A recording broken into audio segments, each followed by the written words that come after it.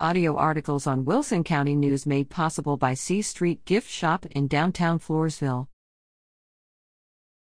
Want to get to heaven? Be sure to take the right path. It's that time of year when thousands of migratory birds are passing through on their way south to winter in Central and South America. Our small city has grown commercially since the late 90s, with fast food franchises, big box auto supplies, quick mart fuel stops, restaurants, motels, retail stores, and food markets.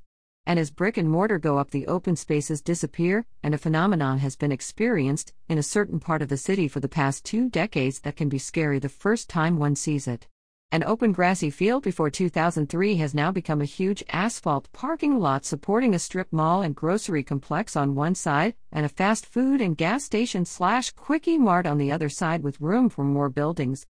Long story short, migrating birds have used this location, once an open field, as a rest stop for thousands of years, and because of instinctive powers still do. The birds come in waves, spending about 2 days each, then moving on. At its peak, the parking lot will be black with birds. The few trees that were aesthetically left behind in the name of preserving nature are filled with birds. The nearby power lines are lined with birds, and one can hardly hear for all the chirping. Travel a single city block in any direction and one will notice the nearly total lack of birds. I guess the good thing about it all is the whole migratory thing is over within about 6 weeks, but, of course, repeats in the spring. One of the major controversies in our country is what to do about the many who are entering this country illegally. We do have laws in the books that tell how one can enter legally and become a citizen if one chooses. At the moment, thousands are entering illegally with the help of the United Nations, the Red Cross, and treasonous politicians hell-bent on destroying the loyal, patriotic, freedom-loving, law-abiding, capitalistic, middle class that has made this country what it is today, and is willing to defend their constitutional rights to be free.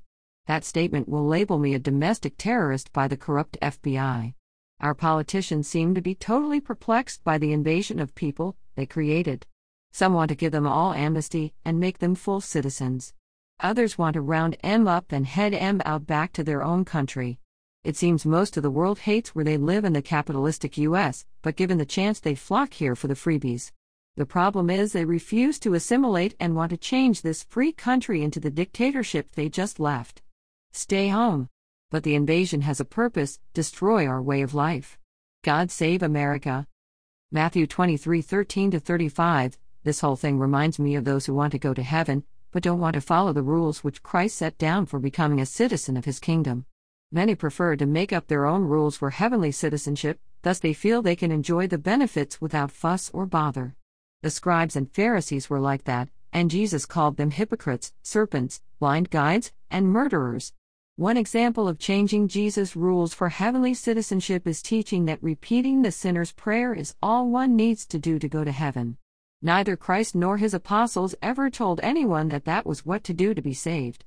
Jesus stated that only those who do his Father's will can enter the kingdom, Matthew 7:21. Jesus said, "If you love me, keep my commandments," John 14:15.